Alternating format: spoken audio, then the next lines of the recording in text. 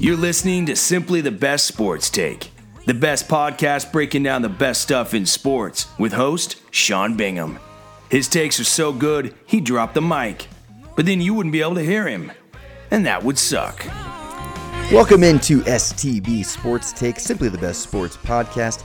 I am your host, Sean Bingham, and would you please just take a quick minute and recognize the new logo? My good friend Tanner Stevens did that. The guy's a wizard. He actually owned a company called Sport Locker at one point. It was a really cool app. But the guy has some serious design skills, and I love it. It's a new logo. Probably not a huge deal to you guys, but I really like it. So please take a quick minute, recognize it, appreciate it, enjoy it, take it all in. I'm very excited to be on the podcast. This is day 3 in a row. This is a big deal. 3 days in a row. I hope to keep it going. I'm a little tired today. 2 days in a row now I have been up on the mountain. I live in Utah, and so I'm a big snowboarder. And I've gotten so obsessed with snowboarding on powder and untouched terrain that I bought what is called a split board. And for those of you that don't know, it's a snowboard that is literally can be split in half and be turned into 2 skis that I then put what's called skins on the bottom of, which is essentially a huge sticker carpet that goes on the bottom of these skis, and with some unidirectional fibers so that I can slide up the mountain. But if I start to slide backward, the skin fibers just kind of expand down into the snow, and there's thousands of them, and so you can actually slide up the mountain without sliding down. So it gives you the ability to go anywhere you want, avoid the lifts, avoid the resorts, but you got to earn your turns, they say. You got to really work for it to get to the spots you want. So I've done it 2 days in a row, and it burns a lot of calories, so I'm very tired, but it was very fun, and it's kind of something new that I'm into. But I would be remiss if we did not today talk about none other than college football. We do have the playoffs tomorrow, which I'm excited for. I have gotten a lot less into college sports the older I get, and a lot more into the pros. I don't know what you guys prefer. I know everyone kind of has their own preference. Some people are obsessed with college football. Some people are obsessed with the NFL. I like all of it, but I'm definitely choosing NFL over college football, and I'm definitely choosing NBA over college basketball. That's just me. That being said, we still want to cover the playoffs because it's a huge deal. But the first thing I want to jump into is last night, Eastern Michigan loses to Pitt in the Who Cares Bowl, and quarterback Mike Glass for Eastern Michigan throws punches at not one, but 2 players at the end of the game. And he at least had the wherewithal to do kind of an open hand slap at the helmet and then go for a throat punch after that on the next guy. But, I mean, it's just, how stupid are these players that are punching helmets? They are punching helmets. I just feel like they haven't quite thought it through. It makes them look so stupid. I mean, it's just really, really hilarious to watch a guy punch someone else wearing a helmet. Like, you are the one getting injured in that situation, not the guy you're hitting. So you look stupid, and you're going to get hurt. So you're adding insult to injury to yourself, plus you're losing. It's just a really bad look all around because it's always the guys losing. Now, Myles Garrett, you remember in the NFL, I think it was a Monday night game, maybe it was a Thursday night game, but it's Browns-Steelers, kind of a rivalry, and Myles Garrett rips Mason Rudolph's helmet off and then swings the helmet at him. So he rips his helmet off and uses it as a weapon against Myles Garrett. Now, he's even dumber, of course, for being so insanely reckless to the point where he could have very seriously injured Mason Rudolph. Thank goodness he didn't. But at least he had the common sense, and I feel like enough time has passed, and Mason Rudolph is fine. We can make the joke. At least Myles Garrett had the sense to not punch someone where there was a helmet because it would have done no good in a fight circumstances. But anyway, as long as we're on the subject of bowl games, how sick are we of these seemingly endless, meaningless bowl games? Am I the only one that is totally sick of these? They're so stupid. Nobody cares. The stands are empty, always. Nobody cares.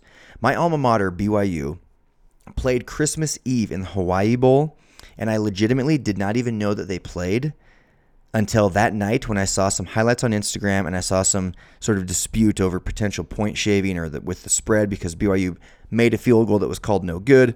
BYU lost the game in the end, but that's how much I just don't care about these bowl games. It's a bunch of average teams a month after the season is over. I just don't care at all. So can we please just get rid of these bowl games? There's only 6 games that even remotely matter, and even those need to be reworked a little bit. But I actually checked the last 10 bowl games that were played. The last 10 bowl games that were played this bowl season, which none of you could even name, I'm sure, by the way, other than the Hawaii Bowl, which I just gave you for BYU. Not one of the last 10 had a sellout. Not one. 0 for 10. I just went back the last 10 bowl games. I said, let's just pick these last 10 and see how they did. Not one of them was a sellout. Most of them were under 50% capacity. And a couple of them that claimed to, I had seen highlights on Instagram and on TV, and they're claiming like 65% full. The stands looked like 65% empty, though, to me. So I think maybe some of the numbers were fudged. So they're not getting a ton of attendance. What we need to do is get rid of those games. We need to expand the playoffs to 8 teams. I've said this before. I'll say it again. We need to expand the playoffs to 8 teams. And we need to not make teams wait a month to play. That's the other thing. It's an eternity after their previous game, and it just differs too much from the natural flow of the season. And I get that they have finals and there's things like that, but at this point, it's clearly a massive business. And maybe they can extend the season or start the season a little bit later because they kind of start it in August. They could push it into like the second week of September to kind of have it naturally flow into the time of year that it does. And maybe give them 2 weeks off instead of 4 and 5. That way they can do their finals and stuff. But we need to not have such a massive break from regular season ending or conference championship games, and then 4 or 5 weeks later we're now looking at bowl games. It just seems really ridiculous, especially for these national championship contenders in the playoffs, because it's just a totally different scenario now. I mean, I get that you've got guys healthy, but they haven't been playing games.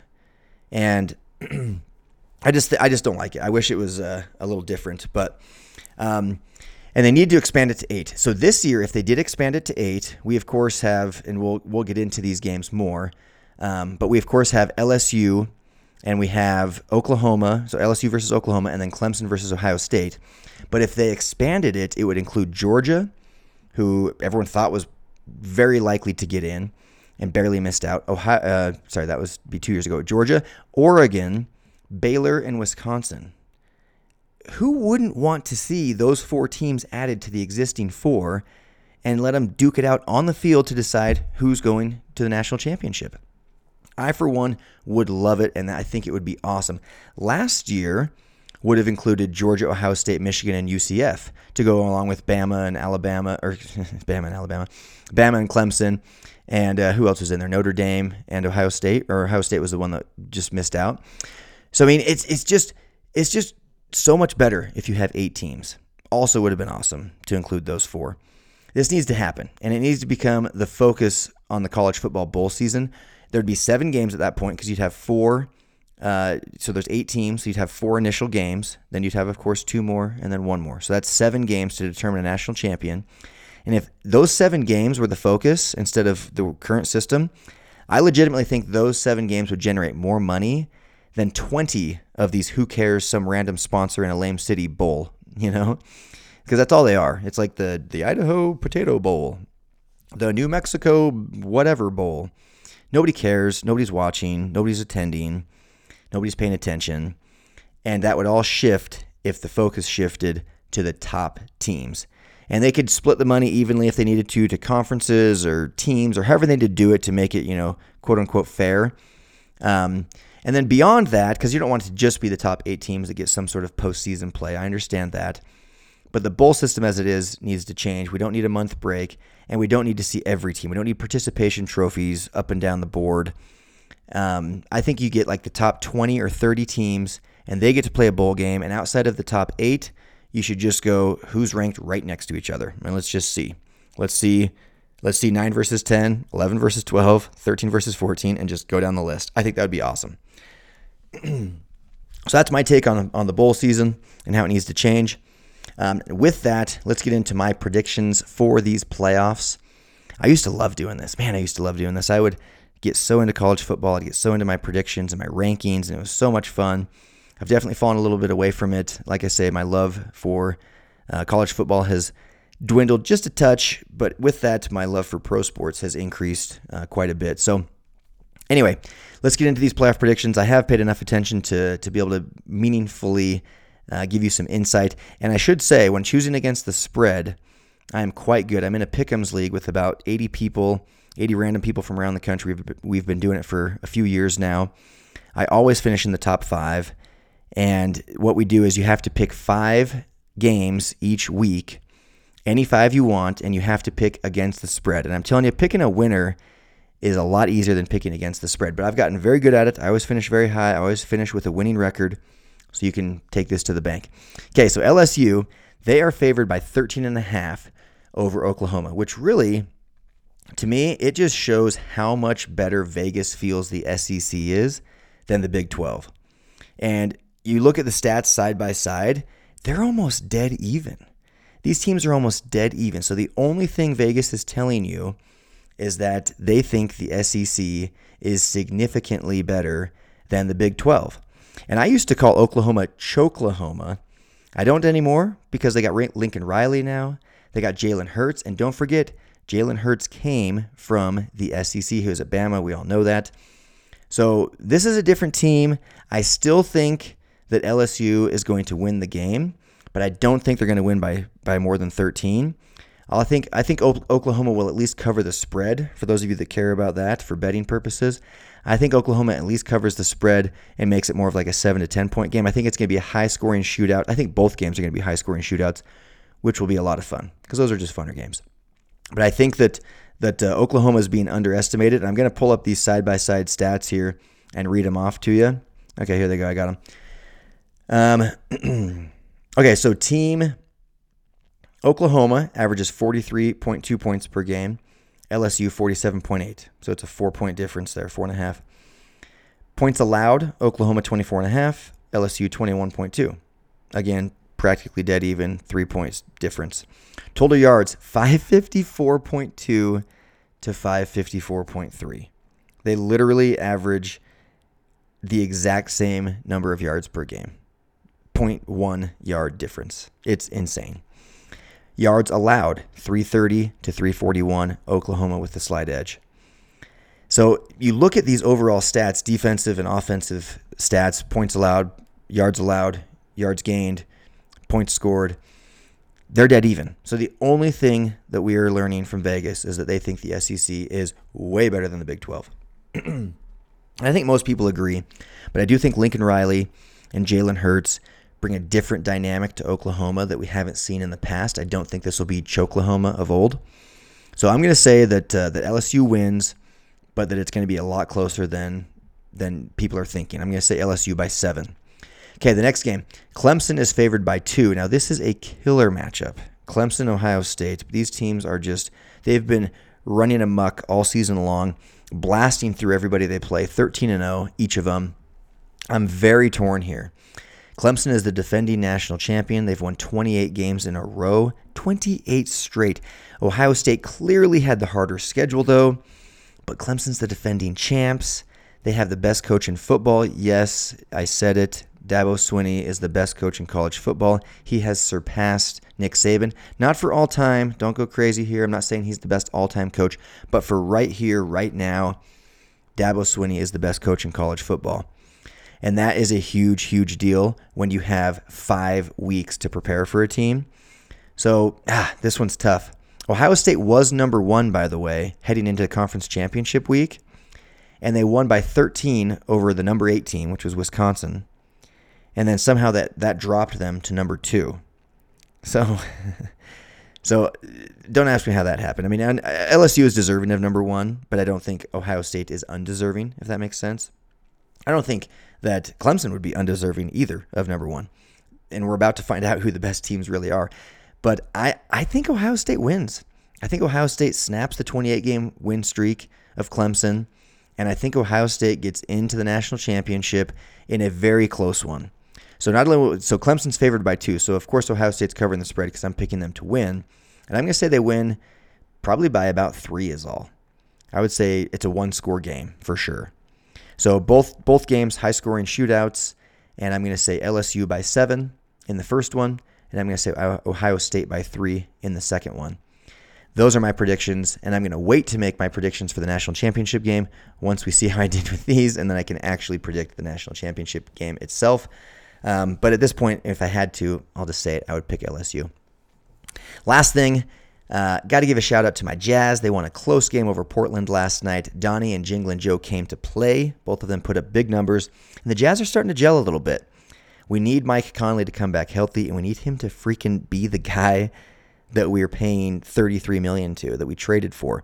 If he could play to his full potential, the Jazz really could be a Western Conference Finals, team. The Lakers and Clippers are definitely better right now, but I do think we're deep. I think we have a fantastic coach. I think we play really hard defensively. The Jazz actually shoot the highest percentage from three of any team in the entire league. This is all really, really big stuff for my Utah Jazz. Hopefully they can pull it together and climb their way into at least a top 4 seed, because I really want to see us with home court in the first round, and you don't want to have to play the Lakers or Clippers in the first round, that's for sure. We'll see. We'll see where it's all going to go. Very exciting season in the NBA. Very weird, by the way, seeing Golden State at the very bottom of the standings. I can't say I hate it, but I can't really say I love it either. It's kind of more fun when like Steph and Clay are at their, performing at their highest level, and we get to see that greatness. I personally love greatness. I don't hop on bandwagons, but I'm not going to hate on greatness. I'm not going to hate on LeBron James. I'm going to appreciate LeBron James. The only time I talk down about LeBron is when it comes to the GOAT conversation. I just don't think he is. I think he's an amazing player. He's an all-time great. He is just not the greatest. He's one of the greatest. But man, I love greatness. I love watching Tom Brady do his thing. I love watching anyone that's the best of the best do their thing, because that's what it is. Anyway, that's all the time I have for today. Thank you for listening to this podcast. If you have not subscribed, please do. And by the way, we are available now on Google Play, iTunes. So we've always been on iTunes and SoundCloud. We are now also on Spotify, for those that want to listen on Spotify. And we are also on Google Play. So please check those out. That is all the time for today. Thank you for joining. I will see you next time. Peace. Thanks for hanging with Simply the Best Sports Take. Don't forget to subscribe to this podcast and check out stbsportstake.com. Simply the best in sports. 'Cause we are